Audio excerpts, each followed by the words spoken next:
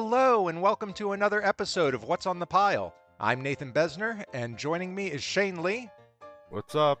Jane Belcastro, Hi, hi. Matt Wagner, Dubbed into Italian. and Jenner. Turning Italian. I think I'm turning Italian. I really think so. You kind of stole my thunder there, Matt. I've been planning to say that since I saw Berberian a couple of days ago. Anyway, This week we have a double feature of films directed by Dario Argento aficionado Peter Strickland.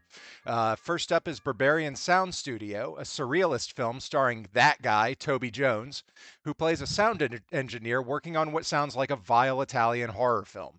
As he becomes more and more entrenched in the project, his mental health and moral compass begin to erode. Following that is In Fabric, the magical tale of Marianne Jean-Baptiste trying to find a date, mannequin cunnilingus, and a haunted dress. A haunted dress that kills people.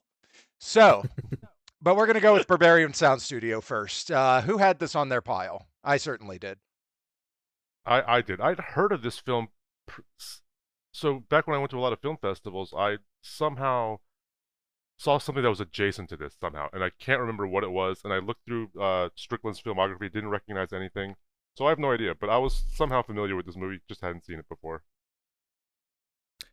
I've been kind of a big booster of this film for a while now, trying to get people to see it, and screened it for movie night back in the day as well. So to perhaps a mixed audience reception, but they knew what they were walking into. yeah, I was going to say one of the common reactions to this film is going to be, "What the fuck was that? Was that even a Yeah. horror movie?" And for the record, I don't know if I can actually call this a horror movie or not. But no, Jane and I actually saw it, I guess, when it was relatively new. Well, no, it was 2012, right? We started seeing each other in 2013. Yeah, so it So, was but we fair. saw it at our last apartment.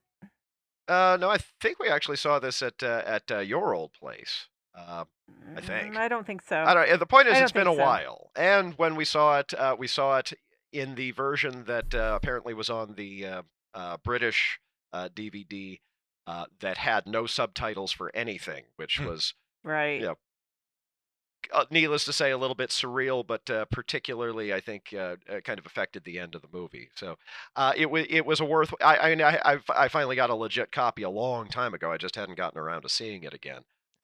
Was very with very the Italian subtitles this yes, time. with subtitles as an option all the way around. So this was. There's something I want to say. I can't believe that I might have mentioned this before. I can't believe Amazon hasn't figured out this problem yet. So I watched this on Amazon. Why do we have soft subs over hard subs? Why do they overlap right on top? Criterion Channel does the same thing. So it's not just Amazon. I had to turn off subtitles because they kept covering up the Italian subtitles.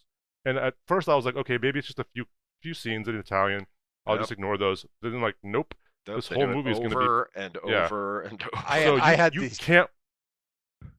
You can't watch this movie with subtitles on. You just can't. Yeah. You're going to miss 50% of the dialogue. I think It worked You'd on see- the Blu-ray. I had Oh, the yeah, same. They did I work had- on was the fine. Blu-ray. I had the same problem as Shane watching this film. I always watch with closed captioning because my hearing's a little off, thanks to years of sound engineering, funnily enough. Rock concerts here. Yeah, so, there you go. Age. But Age. but yeah, when Thanks a lot. I was speaking for myself on that one, love. when Amazon puts speaking Italian over the Italian subtitles, it's a little Isn't that ridiculous. It really, it was hard for me to watch this film, just because I couldn't understand some of what they were saying, and I didn't have the subtitles to do it because I wanted to see what the Italian subtitles were. So in case you needed another reason to want to slap the taste out of Bezos' mouth. Well, I mean, Criterion Channel does the same thing. Netflix puts subs on top when there's credits at the bottom, which seems like an easy solution. I don't know why they haven't figured this out over at Amazon and Criterion. Well, I mean, recall that at one point Netflix put their source code in the MoMA, deservedly so. So Yeah. because it is modern art, and everybody else has just been playing catch up ever since. But in any event, The I film know itself. a certain measure of clanging disorientation may qualify as feature rather than bug in this film. I don't know. I have. Go ahead. I didn't get the joke about the horses, about him thinking it was a horse movie, but that just being part of the title, the equestrian part. I didn't get that joke at all until after I had seen the movie and read up about it. Yeah, I got that from the Wikipedia, and I was like, oh, God, I'm an idiot. I guess. I guess. Is this a reference to the Argento animal cycle, or no? The equestrian vortex is probably a reference, but the joke is Gilderoy had mostly worked on nature films. He thought he was going to Italy to edit to do work on a film about horses. Okay. See, that's what I thought the whole time. Thank you, Wikipedia. Yeah, I didn't get that until I read Wikipedia, because I did not hear what they were saying for a lot of it. In my case, I just didn't get it because I'm an idiot. But anyway. So one of the things that I love about this film is I've seen it about 4 times now, and for the life of me, I can never remember how it ends, because it goes into several of these sort of delirious hallucinatory states, and I'm always certain that, it just sort of dissolve, like there's an actual burn through of the film at one point. I'm like, oh right, that's how it ends. No, it's not. It keeps going from there, and then we come back to supposed reality, except now everyone's speaking in Italian, and including Toby Jones. And it struck me this time around that I think the whole film might just be about the hell of post-production. That tracks, because this is my least favorite part of filmmaking, is the sound design in post. I hate it, and I like this movie a lot, but this movie reminded me why I hate it. And they weren't even doing anything digital; they were doing everything analog, which is even worse. Yeah. Oh yeah, no. A lot of this movie is weapons grade analog audio tech porn. The bit where he's strung the magnetic tape out around different objects in the room to get the distortion on the film, cup. Like a coffee cup. I will say I had a little bit of a different take on what was going on in the movie itself and the grand scheme, which was I really felt like it was a journey watching a guy who took a job he didn't quite understand and realizing that it may be not only outside of his wheelhouse, but outside of his comfort zone, his moral comfort zone, but continuing to work on the project anyway, either because he's too nice or because he needs the money. I've been on a lot of projects where I've done it for the money and done movies that worked on movies that I did not agree with, like the movie where there's you remember Loving the Bad Man? Oh, the one with Stephen Baldwin. Yes, Yes, that's the movie you worked on that I didn't bother to pick up because I haven't found it at the Dollar Tree yet. I made a trailer for that movie. It's about a woman who is raped and forgives her rapist because of God. And yeah. And I worked on this film because I needed the money, but I felt like shit the whole time I was doing it. I just felt awful. And I wonder if there's a little bit of that in the Gilderoy character as well. I don't think there's a little bit of that. I think there's a lot of that. I think that's one of the central points of the film. And I think it comes home in the whole bit with his letters back home about the Chaffinches. And because to a large degree, it feels like his culpability in working on this film that is so horrific and so awful, and doing his, trying to do his best work on this genuinely vile film, is reaching back across, several countries home to start affecting his home life. And that's how they're sort of externalizing the way it's injuring him, and he is becoming sort of culpable in the material that he's working on.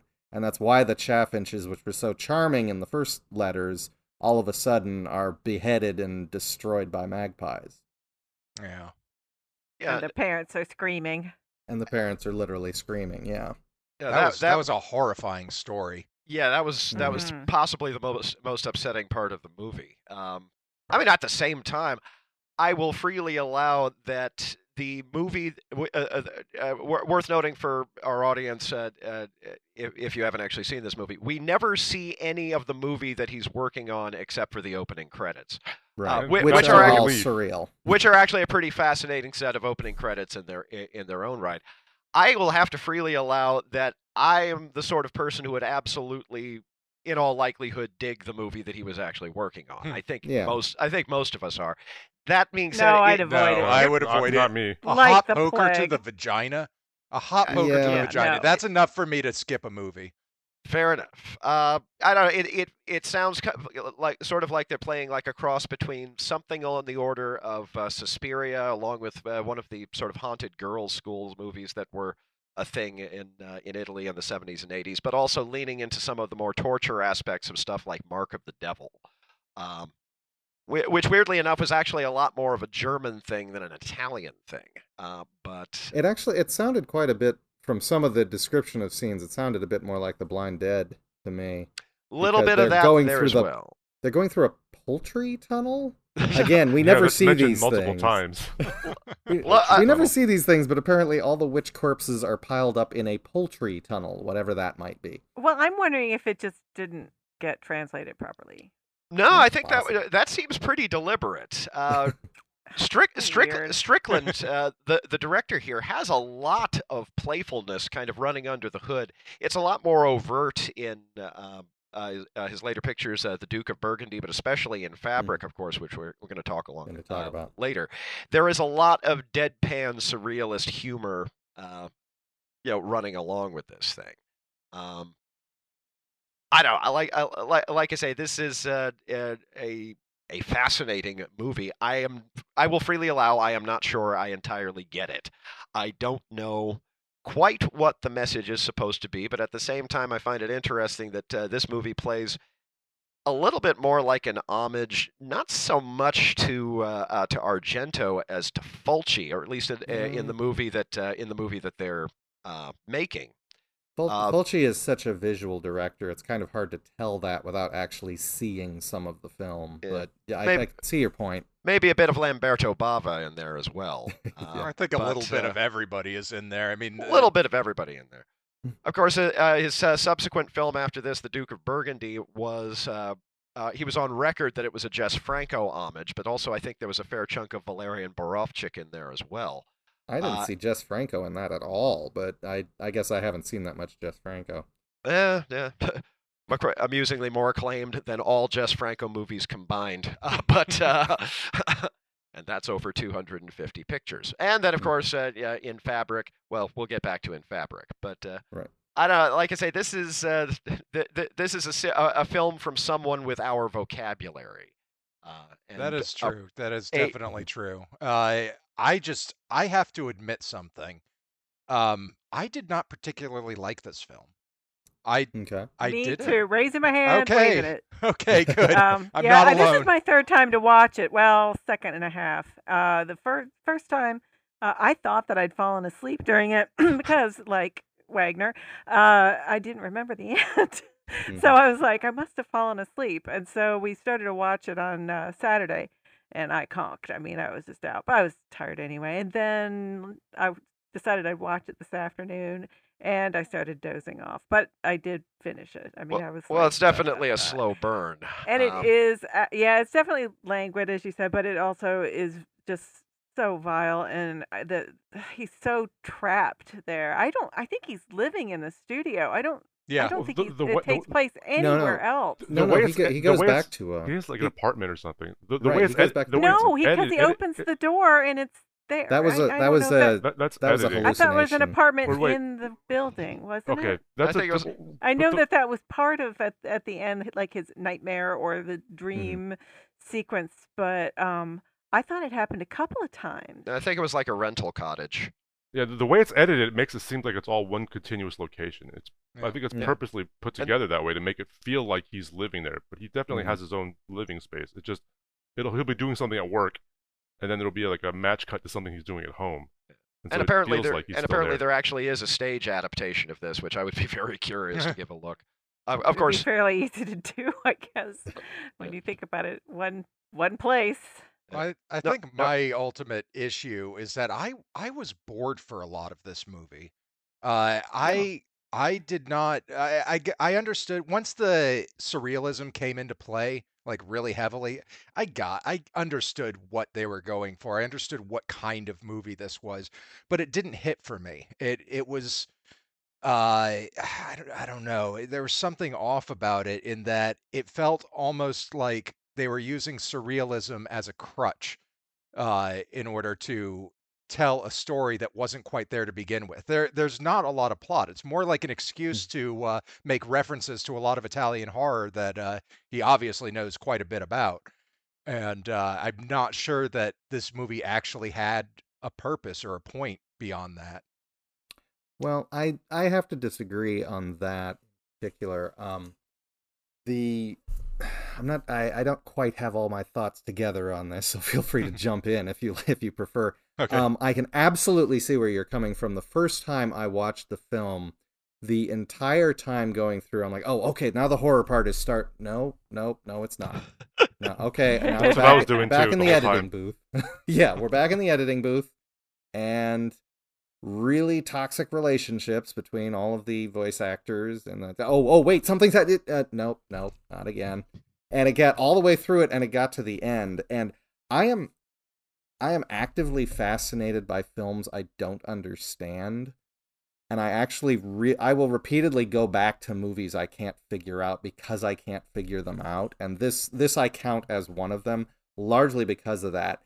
The reason I categorize this as a horror movie is because of Gilderoy's perspective in the whole thing, especially with what Jen was saying about him being trapped, and it has these trappings going on around it, and they are referencing the Italian horror movies, but I think, Nate, you actually hit on the point of the story. It doesn't have so much of a storyline as much as it is a contemplation of a person trapped in this particular environment and how it affects him, and how he, every effort he has is futile in trying to get out, not from a physical, like you're locked in the building with a killer aspect, but from a large part of his being trapped, I think, just has to be put down to him being a very polite and reserved Englishman who doesn't want to cause anybody any trouble. And even after that starts wearing away, he gets stuck in this environment, and it starts eating away at him. And they keep saying how, you polite Englishmen, you don't know how to live your life. And in some degree, it's also a polite English gentleman losing his innocence at the age of 45. Because you get the feeling this guy, most of the sound editing he does is little nature documentaries because that's what he knows, and he lives at home with his mother and his sound equipment. And now he's thrown into this world of this absolutely vile... The main villain, what was his actual position? Is he the producer? He's the producer. Yeah. He was the producer. Santini, not Santini. Francesco. Francesco, yeah. Francesco, yes. Yeah. This absolutely vile individual who abuses his actors and just wants everyone to do their damn job, whatever your excuse may be. And it's sort of a moving from his little shed out in the back of his house in an idyllic countryside into the real world of filmmaking, quote unquote, and discovering it being an absolutely vile mess of people. Yeah, but he became vile himself. I mean, and that's the way what that he does tortured to that you. girl in the sound booth. I mean, Exactly. he used sound, and that was the point of the story. That was the point of the story. Her. That's what that being in that environment does to this poor innocent Gilderoy character. He isn't a hero at the end of it. Yeah, I mean, and no, he isn't. And I want to actually point out the spider. Sorry, babe. I wanted to point out the spider. At first, he finds it and he's playing with it, and then he gently takes it outside and goes, blows it off his hands. Mm-hmm. The next, he's picking it up in a piece of paper and kind of holding it away from himself, and he, kind of shoves it out the window and blows on the paper to make sure it's gone. Sees it a third time. He looks at it, and then he just walks away. Just wanders off from it. Like he's it's the like, chaffinches. there's no saving this. Yeah, there's no saving this. It's the there's nothing I can do. I mean, not not for nothing is the movie usually characterized as a psychological thriller as opposed to a horror movie per se. I would call it a horror movie based purely on tone, but at the same time, I find it interesting that if this movie didn't have audio, it would be G-rated. Or PG at worst. It's Well, there's all that violence to vegetables. well, Yeah, I know. Oh yeah, you know, it's like a vegan Slapping snuff around the film. melons. yeah, you It see, was a vegan stuff. The watermelon Foley scene. I think I might have mentioned this on this podcast before. It reminded me of a sketch by this sketch group called Human Giant, which Aziz Ansari used to be part of. Mhm. There was a sketch where on screen someone's cutting a head of cabbage, and the Foley guys backstage are stabbing a guy to get the sound. Which I thought was a brilliant sketch. It was a whole sketch with all these different scenes of them doing this, and the poor people backstage just getting mauled to create all these innocent sounds. See, yeah, I thought this movie was going in a very different direction than it ultimately did. I thought that it was going somewhere where it was going to, I don't know, ultimately become horror or surrealist horror or something where the film takes over and it ingests him, essentially. And that happens to a certain extent, but nowhere near what I thought it was going to be. It was a much more subdued film than I expected. That's fair. I mean, it was Strickland's second feature, but it still has a definite air of, there is an aspect of calling card about it. Like I say, it's the only horror movie that I've ever seen that is not a horror movie, period. And at the same time, it's a movie about a visual medium that's all audio.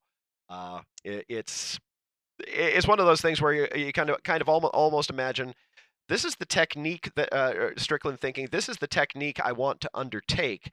I want a movie about X that doesn't use the trappings of X, and then sort of reverse engineering how to construct the story from that. And it ends up being this weird, disturbing little character study. I don't. I still find it a fascinating movie. I don't absolutely adore it. But I do like it a lot. I again, as with Matt, I like the enigma of it. I'm not sure I get it. Then again, I'm not sure I'm supposed to get it. I am comfortable with a certain measure of ambiguity. As I'm gonna say, I think everybody gets what they want, and I got a nap. I mean, I did like the film in general. I actually thought the surrealism kind of undercut the point a little bit.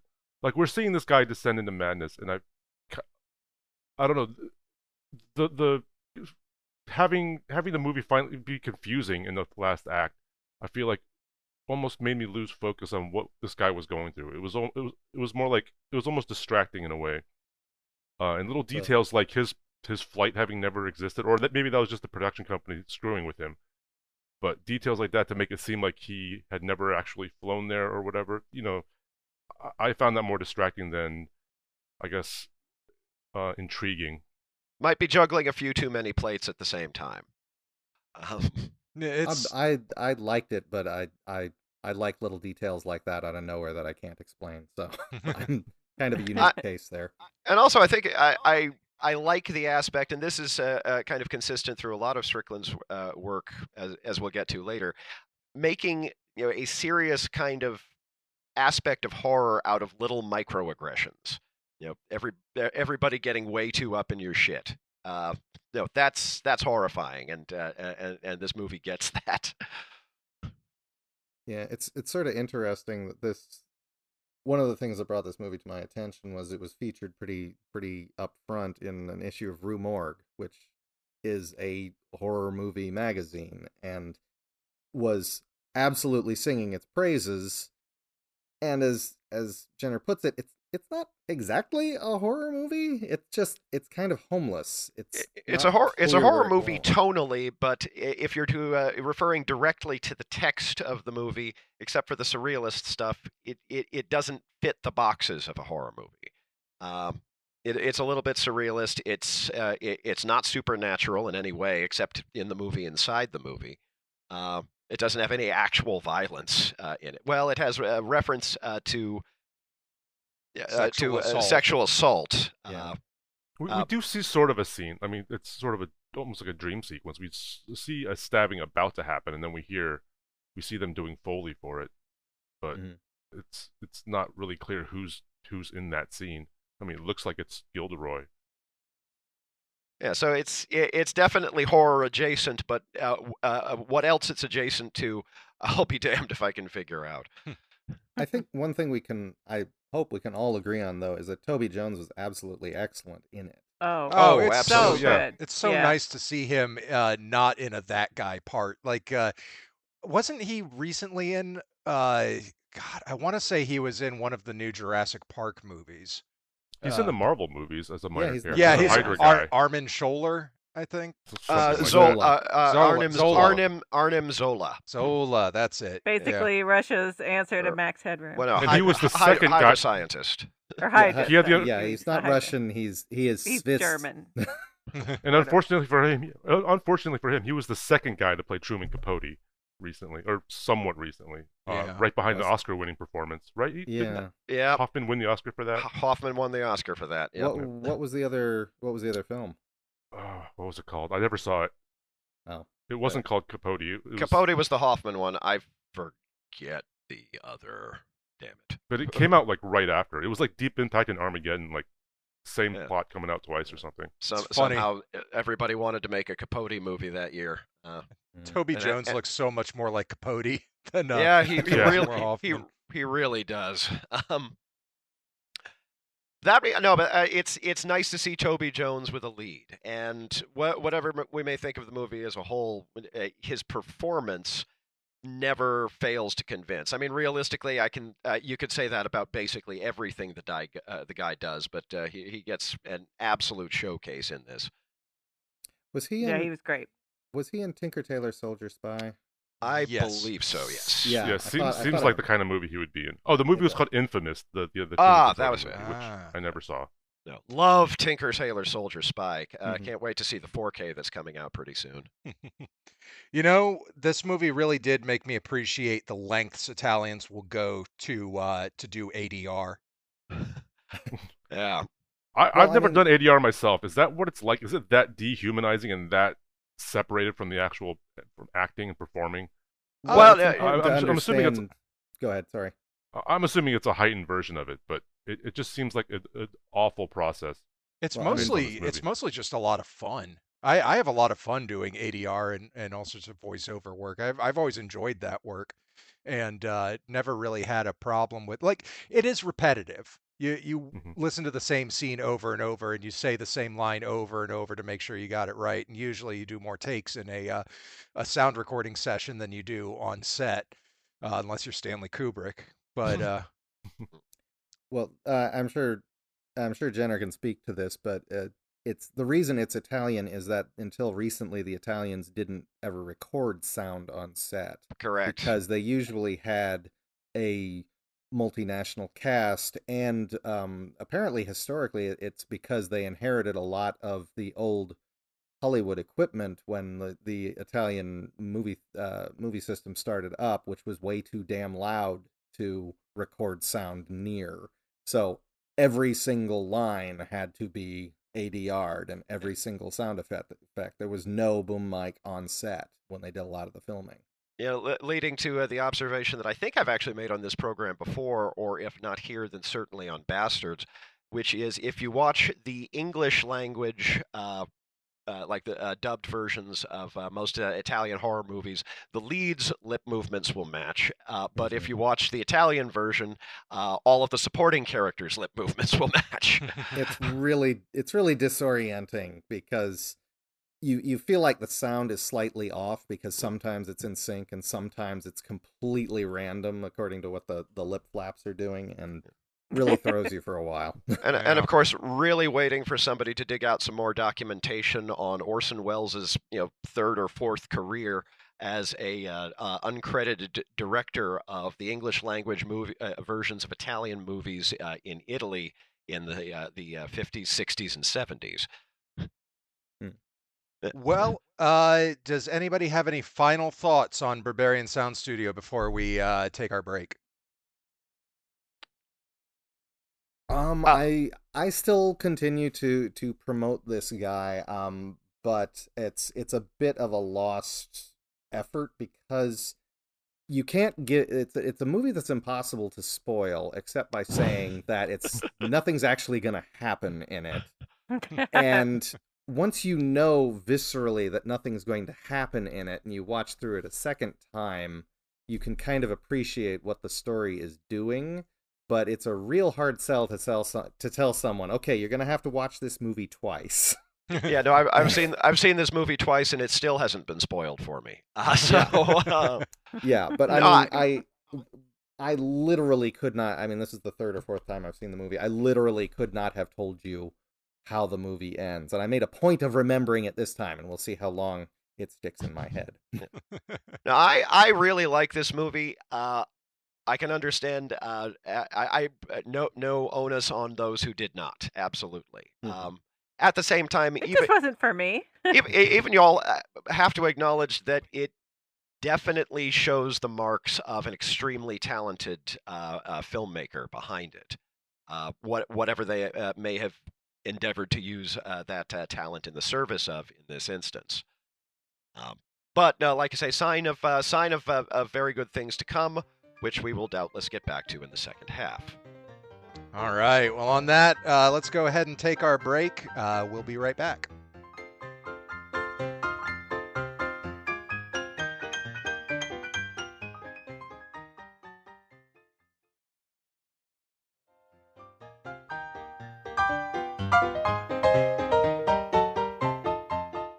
And we're back. Next up, we've got a film with a bit more plot than the previous one. In Fabric. Just a little.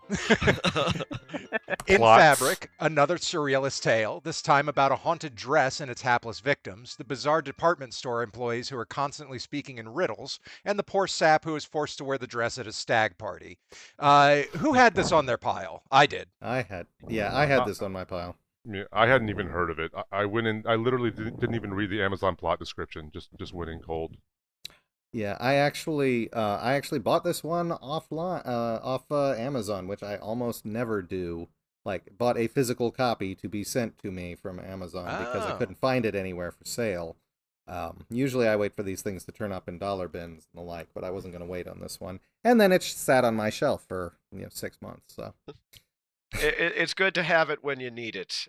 Is my general principle with a lot of stuff. But yeah, it was not on our pile. We'd seen it. Oh goodness, it was about 6 months ago, 6 or 8 less. months ago, something like that. I remember telling Connie she had to see it. This is my best friend, and she was like, "Okay, yeah, this is perfect."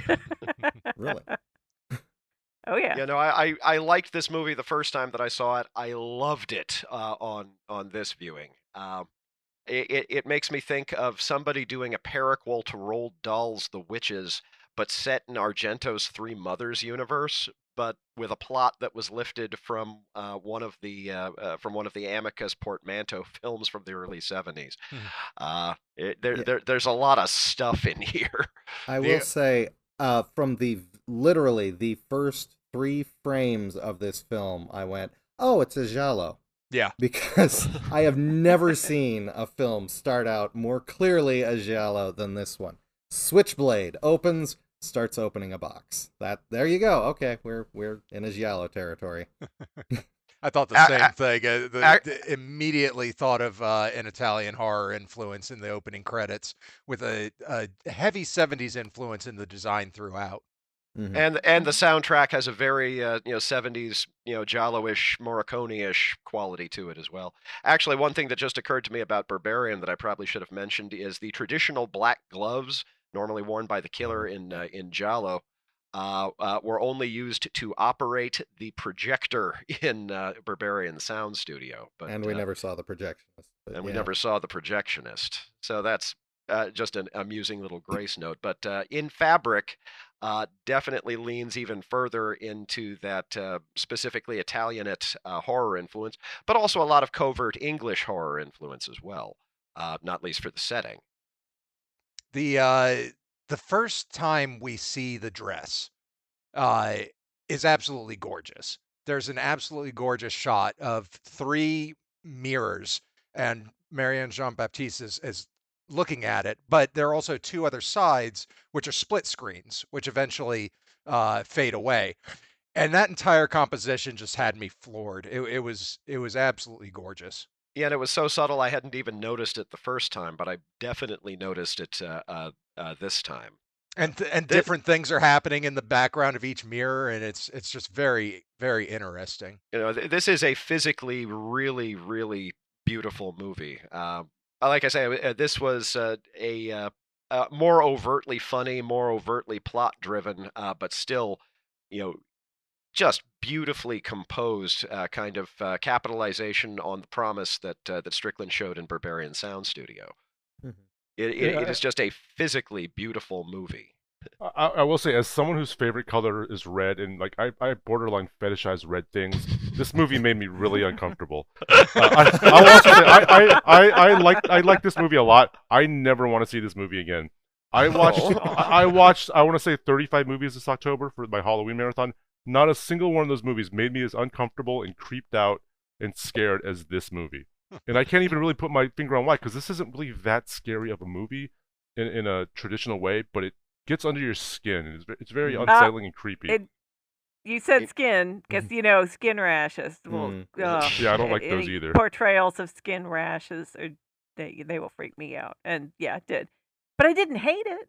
I liked it quite a lot and was happy to watch it again. So, did anyone... Go ahead. Something I've noticed about Peter Strickland's work between this and Berberian is that almost every moment is tense. Whether it's the little stuff or the big stuff, there is an incredible amount of tension in every scene that he composes. And I think that would lend a lot to the uncomfortable nature of the film. The horrific elements are partially because of that. Yeah, there are a lot of aspects to this. It reminded me of one of my very favorite writers, the British author of strange stories, Robert Aikman, who is notable for having written lots of stories where you're never quite sure exactly what it was that happened, but the way that it happened, whatever it was, really gets under your skin and kind of sticks with you. Yeah, this is a deeply unsettling movie for reasons that from moment to moment are apt to be very hard to put your finger on, and at the same time, it's really, really funny. And at the same, and even further, the relationship, the relationships in the movie are really, really sharply observed as well. There is a buffet of stuff going on in this movie. I think the humor can't be discounted, because it seems to me like the central concept of the film being about a killer dress is so absurd. It's treated with absolute straight-faced seriousness throughout. But what does the dress do? Well, it kills several people and destroys washing machines. Which and it moves by itself too, which looks kind of silly. And I mean, it's a campy premise at its core, very campy. But it doesn't feel like it when you're seeing what's going on. And maybe it suffocated a canary, or maybe it just scared the canary to death, or maybe it drains the canary's life like it did that bowl of fruit. Yeah. Whatever is the deal with the dress, there is something deeply, deeply wrong with the dress. This movie could have been called Death Dress. The dress that the dress that eats. It doesn't eat, but the dress that kills. The dress that dresses. I actually had the same thought about 3/4 of the way through this most recent. Oh my viewing. God! This would make an excellent pairing with Deathbed. You're right. That. Well, it's certainly more entertaining and absorbing than Deathbed. No pun intended. Bite your tongue. I've sat through Deathbed. I know what that movie's like. I'm being eaten alive. No. That's something he says it with that intonation as he's being eaten alive in Deathbed. I remember that. I liked this a lot more than Berberian, mostly because of the plot. That there was plot, there were plot elements, there were characters with growth that had actual backstories and interesting motivations, and they did stuff. I really liked Marianne Jean-Baptiste. I loved her son, their dynamic. I really thought that was so awful to her. He was. But it was observed so sharply. Yeah. Yeah. Where do I know her from? because I know. Fat Man. Sorry? Fat Man. Marianne movie Jean with- Baptiste. You haven't seen Fat Man with? Apparently Mel not. Mel Gibson as Gibson? Santa Claus. Oh, no, I haven't seen that yet. It's actually really, really good. Yeah. Okay. So. It's weird. I feel like she was in a whole bunch of Doctor Who or something like that, but I'm looking over her listing here, and I don't see any place I would have encountered her before. Secrets and Lies is where I know her from. Yeah, the Mike Leigh The, film. the Cell? Was she in The I haven't Cell? seen. I haven't seen The Cell, but it's on her The Cell? filmography. Really? Yeah. She's a pretty reliable that lady. She's been around for quite a while now.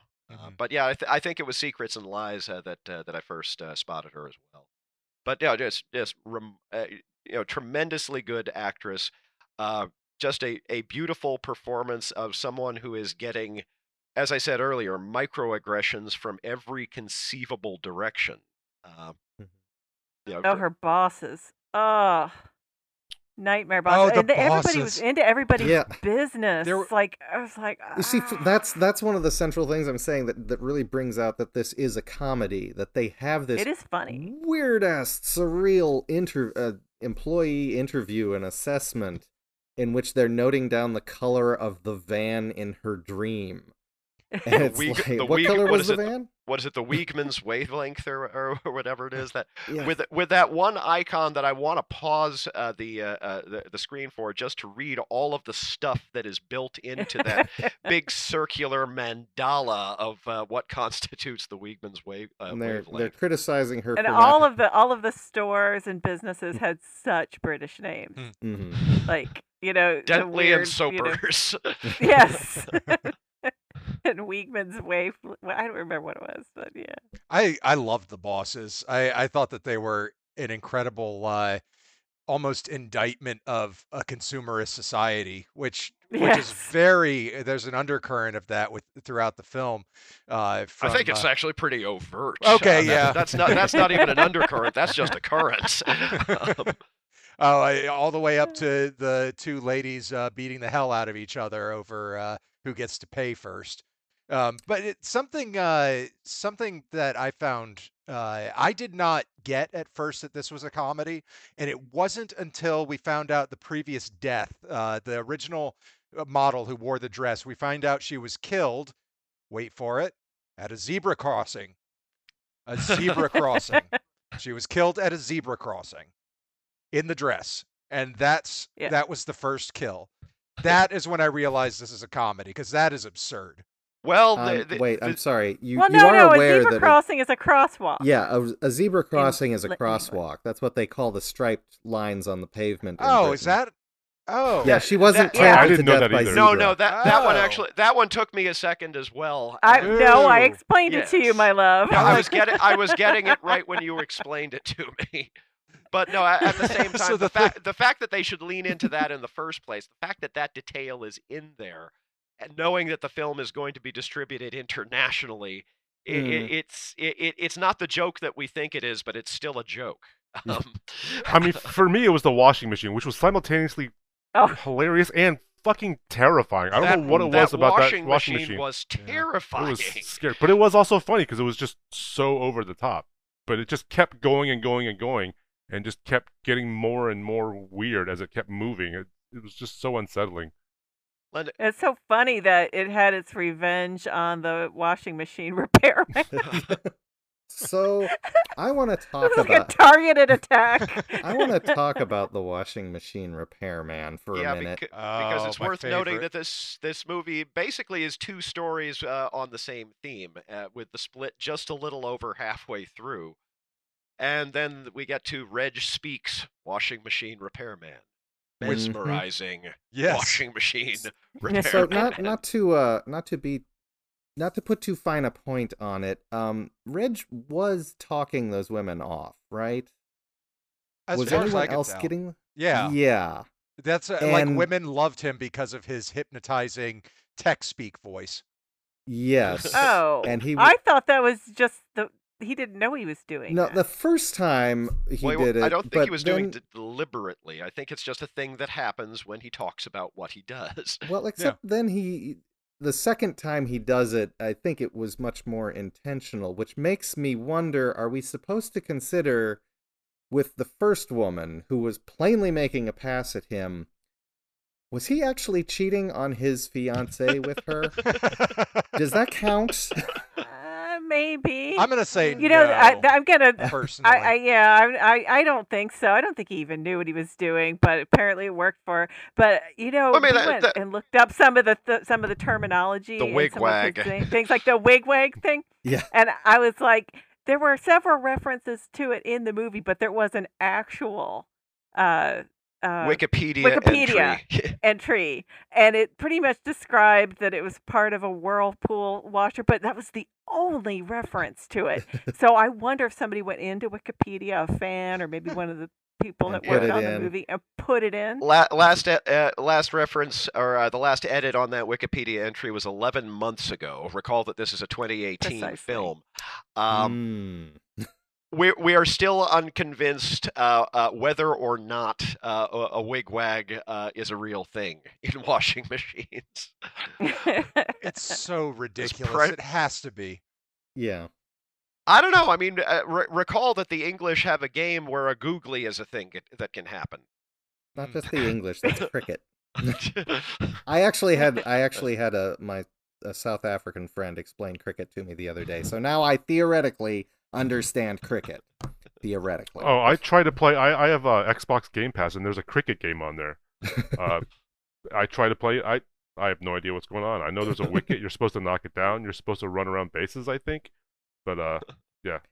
Was your wicket sticky? Well, no, you can't have a sticky wicket. I have no idea what that cheating. means.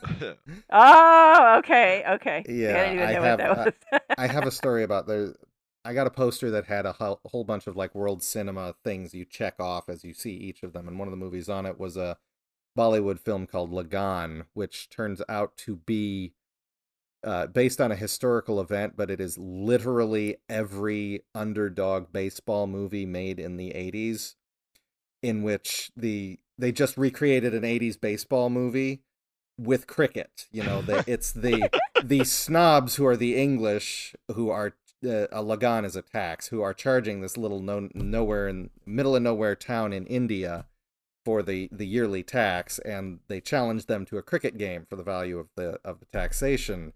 And the little village has to get together, all the misfits. You know, they got the one guy who they make a fielder because he owns chickens and is having to constantly chase chickens around his backyard. And they all bring their unique skills to it. And I'm like, okay, so this is just a baseball movie. But at least at the end of it, I will understand cricket. At the end of that movie, I had no idea what the fuck was going on.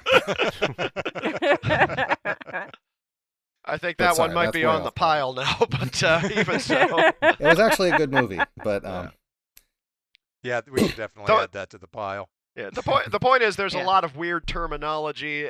You can make up weird things, and maybe and you can. There should be a game where it's like, is this something the English actually say, or did we make it up? I know there's lots of strange stuff in there, and there are also lots of strange parts to a lot of esoteric or rarefied devices as well. So I'd allow for the possibility that a wigwag is an actual thing. I'd allow for the possibility that a wigwag is not an actual thing. Y'all Google it and make your own decisions. Now, of course, one of the things that I notice about Reg Speaks is he mesmerizes himself when he goes on about the parts as well. Basically, he's participating. Yes, exactly. I just thought he was droning on, and they just liked it. Not that that it was, intentionally sexual. Well, yeah. I for some reason thought it was somehow like the magic of the dress reaching out and doing something. I never got that he was talking them off, although it makes more sense than the dress for whatever reason causing him to hypnotize people with his text speak. Well, now I mean that's the thing is I think it may be an instance of basically two completely independent and unrelated supernatural things happening to go on at the same time. Mm-hmm. That makes sense. Which is how I thought. Yeah. How did? I mean, if it's a world with haunted dresses, of course it has mesmeric washing machine repairman. That just follows logically. How did everybody feel about the sponge bath scene? Ooh, I'm intrigued.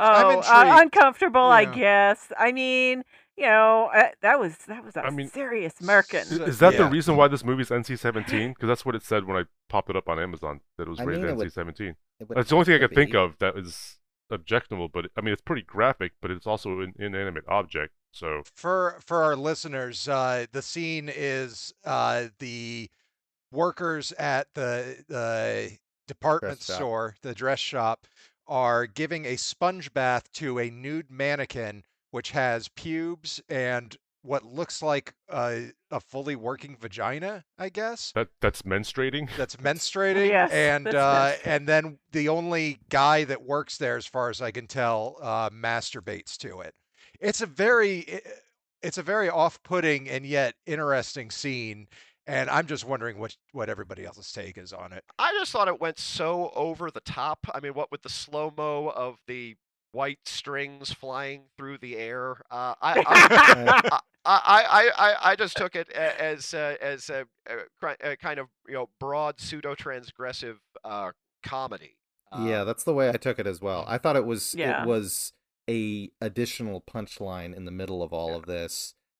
It had so much muchness to it. I had to take it as a joke. Mhm. But all of the people in the department store were like aliens. I mean, they didn't Yeah. speak like normal humans. It was beautiful. I loved the way they spoke was and supposed to be an moved and Italian acted, except accent, for the right? guy. He was really Well, it looks like the Yes. actress playing her is named Fatma Mohammed, so it sounds like she's Romanian. I mean, if anyone talked to me like that while I was trying to buy a piece of clothing, I'd be like, "Get the fuck away from me!"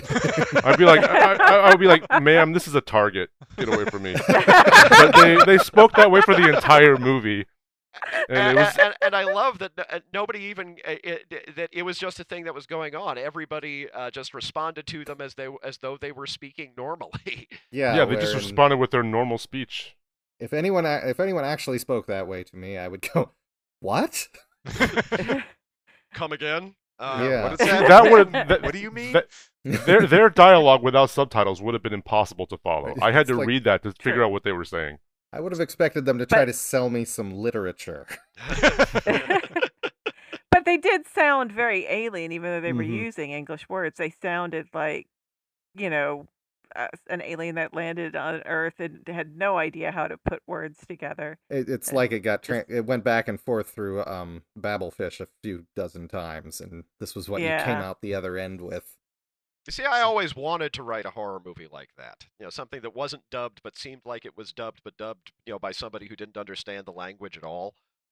But just take a script, put it into Google Translate into some other language like Russian, put it back through Google Translate, put it through Google Translate again, et cetera, until it's all.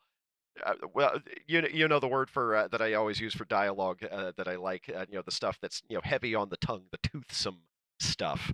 I really, just as a thing in its own right, love the dialogue from the Dentley and Soper, witches and man witch. My man witch. Oh, okay. Slathered in his own mayonnaise, but still. I'm Sorry. Sorry. My favorite bit of that was just the moment we get where he has that one customer in the leg lock, and and all the other shoppers just sort of step around him and move along. And like I say, having gone through a lot of Black Fridays in retail, there are parts of this movie that hit hard for me. Yeah, that riot. Because that riot the is like, customers, yeah. I haven't seen that, but it's gotten close. There's something Wow. magnificent about that riot in that this is ostensibly a horror film in a way. And to have what is your ultimate, what in a regular horror film would be your villain? Would be the witches, I would assume, that are running this shop that's sending out dresses to people. But in this movie, they get taken out by a freaking riot of sales-hungry ladies who want nothing more than to purchase their items as quickly as possible and then just steal shit. They just start They taking... just start smashing displays and getting in And, there. and suddenly all of that frilly dialogue means nothing. It's just the place starts catching on fire. Yeah, the sales witches are definitely the villains, but it's a very passive sort of villainy. They're not really doing anything except putting things out into the world that people wanted, or thought that they wanted. I did have one question. Why was the sales lady so upset that Babs was wearing the dress? I didn't really understand that. It's not supposed to come back. Yeah, just the fact that it was in the put it store. out there. They put it out. They put this evil out there. They don't want it themselves. Yeah, and look what happened. It burnt down their store. Yeah. Okay, I guess I didn't catch that. Yeah, they created or they distributed a thing of malevolence, but they themselves were not, exempt from receiving it if they happened to be in the vicinity. I did like that. I like how the dress intentionally burned the store down. Like, the dress in and of itself was a character. It was, absolutely. Oh, yeah. And it did a very good job of convincing me that it was a scary dress that was going to kill people. I was shocked. I have to. I was shocked when Marianne Jean-Baptiste died in a car crash because of that thing. I did not see that coming. Did it die? Oh, she put it in a trunk. But see, then the mannequin was what kind of killed her. Yeah. Not the dress. But I think that was she the dress's wearing influence. it, but she was trying to give it away. In this case, I think correlation is causation, or at least a strong argument for causation. It's also a little bit of a psycho moment because I thought we were going to be staying with her for the whole film. Yeah, so did I. I did not expect her to exit midway through. I mean, it's not psycho in that it's first 20 minutes, but about midpoint of the film, suddenly she's out the door and we're on to the next person. I have to say, as much as they did an excellent job making this a scary dress that kills people, there is something also inherently hilarious about the couple of moments where the dress is looming over people as they sleep, and it's plainly just on a hanger. But at the same time, most of those were just beautiful shots. They were, but it is still inherently hilarious. Yes. And, I mean, it's also when the dress like scooches under the door. That's always funny. Yeah. Oh, and when it attacks them, they basically they're just dropping it, and it floats down onto them. I was really hoping. I was hoping for a Leslie Nielsen moment of fighting with an inanimate object. That would have but again, even the dress attack shots. And yeah, saying it sounds absolutely absurd, but good Lord, they're beautifully shot. Like the bit where it tries to, suffocate Gwendolyn Christie. Again, Gwendolyn frickin' Christie is in this movie, and it took 2 scenes the first time that I saw her before I realized that it was her, even having seen her name in the credits. But yeah, she is super hot in this. Yeah, I did not recognize her at first. I did not. No, but again, making a serious impression as another in the parade of people who are making either overt passive aggression or active aggression on poor Sheila in this movie. No, Sheila gets a bad lot, especially since things were starting to look up because her relationship with Zach, or at least what we saw of it, was actually really kind of beautifully done. Yeah. I want to talk about Adonis. I really like. Adonis is great. I really like them as a couple, but good Lord, Adonis. One, I like that it sets us up to expect that that's the name that he's using for his Lonely Hearts ad as opposed to his actual name. But it turns out no, that's his actual name, which is a thing. And he has other dates, and he can slot her in the middle of a restaurant. A stink bug. Yeah. Nobody reacted though. That was just a beautifully horrible date. Yeah, I have to say that bit in particular is the reason I will never have my wife watch this movie. She has too much sympathetic embarrassment. She can't watch scenes of people being embarrassed. So that date alone would have just been utterly cringeworthy for her. It got me, and I'm not nearly as susceptible. I understand. I get that too, but I don't know. I get maybe it's because I'd seen it before. But yeah, he was horrible. Yeah, he was awful.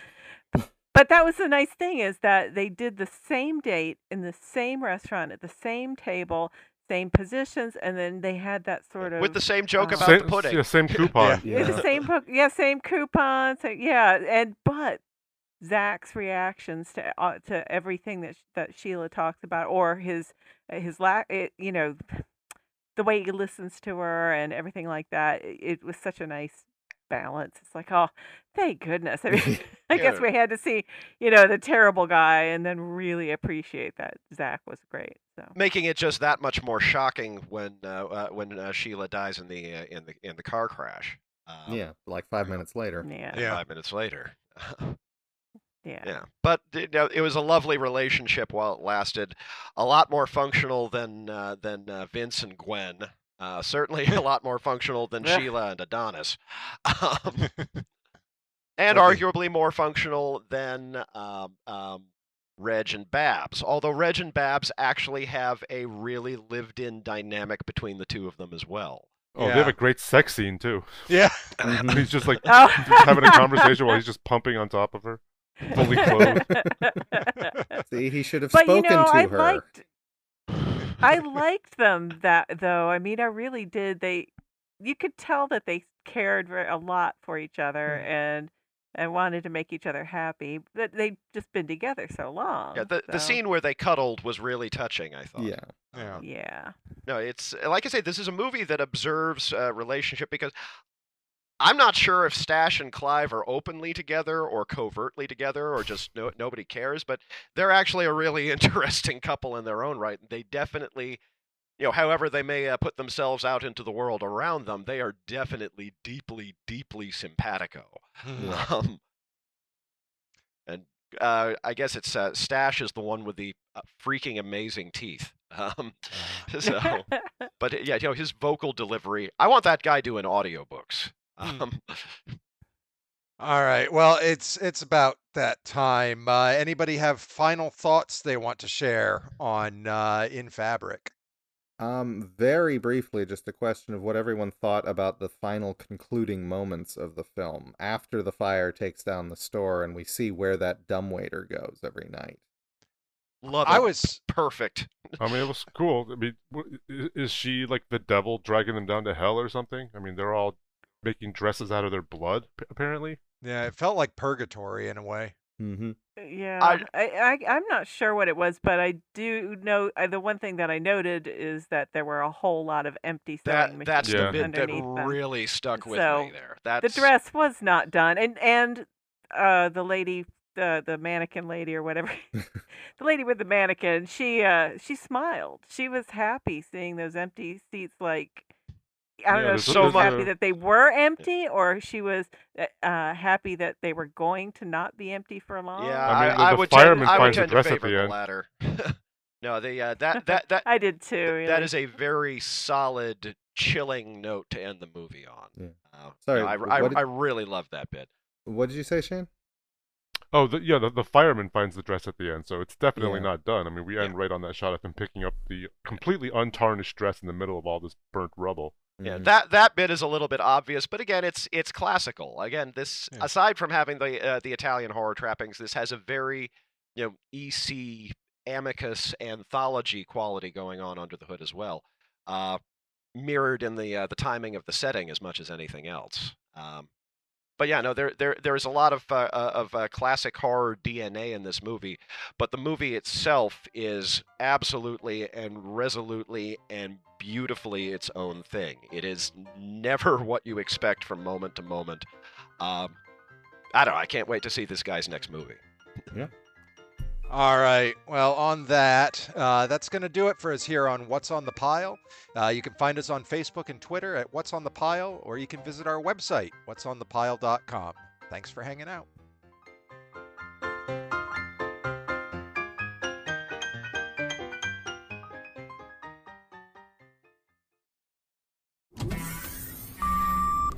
Turns out they're more closely related to cacti than the Earth primates, but...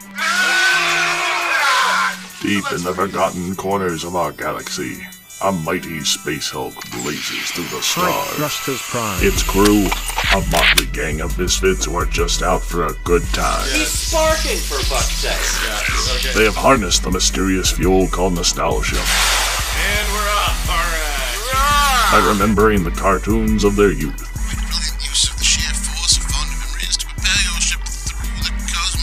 Now, standing in their way, the evil Emperor Sorback. Stand down and prepare to be destroyed. Who just wants to shut this crew down and conquer every planet along the way.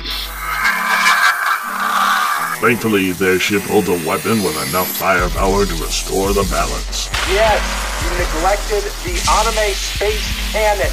They are the bastards of the universe. I think you know damn well who we are. Thursdays at 8. Let's cast this pod. I don't know. Only on Twitch.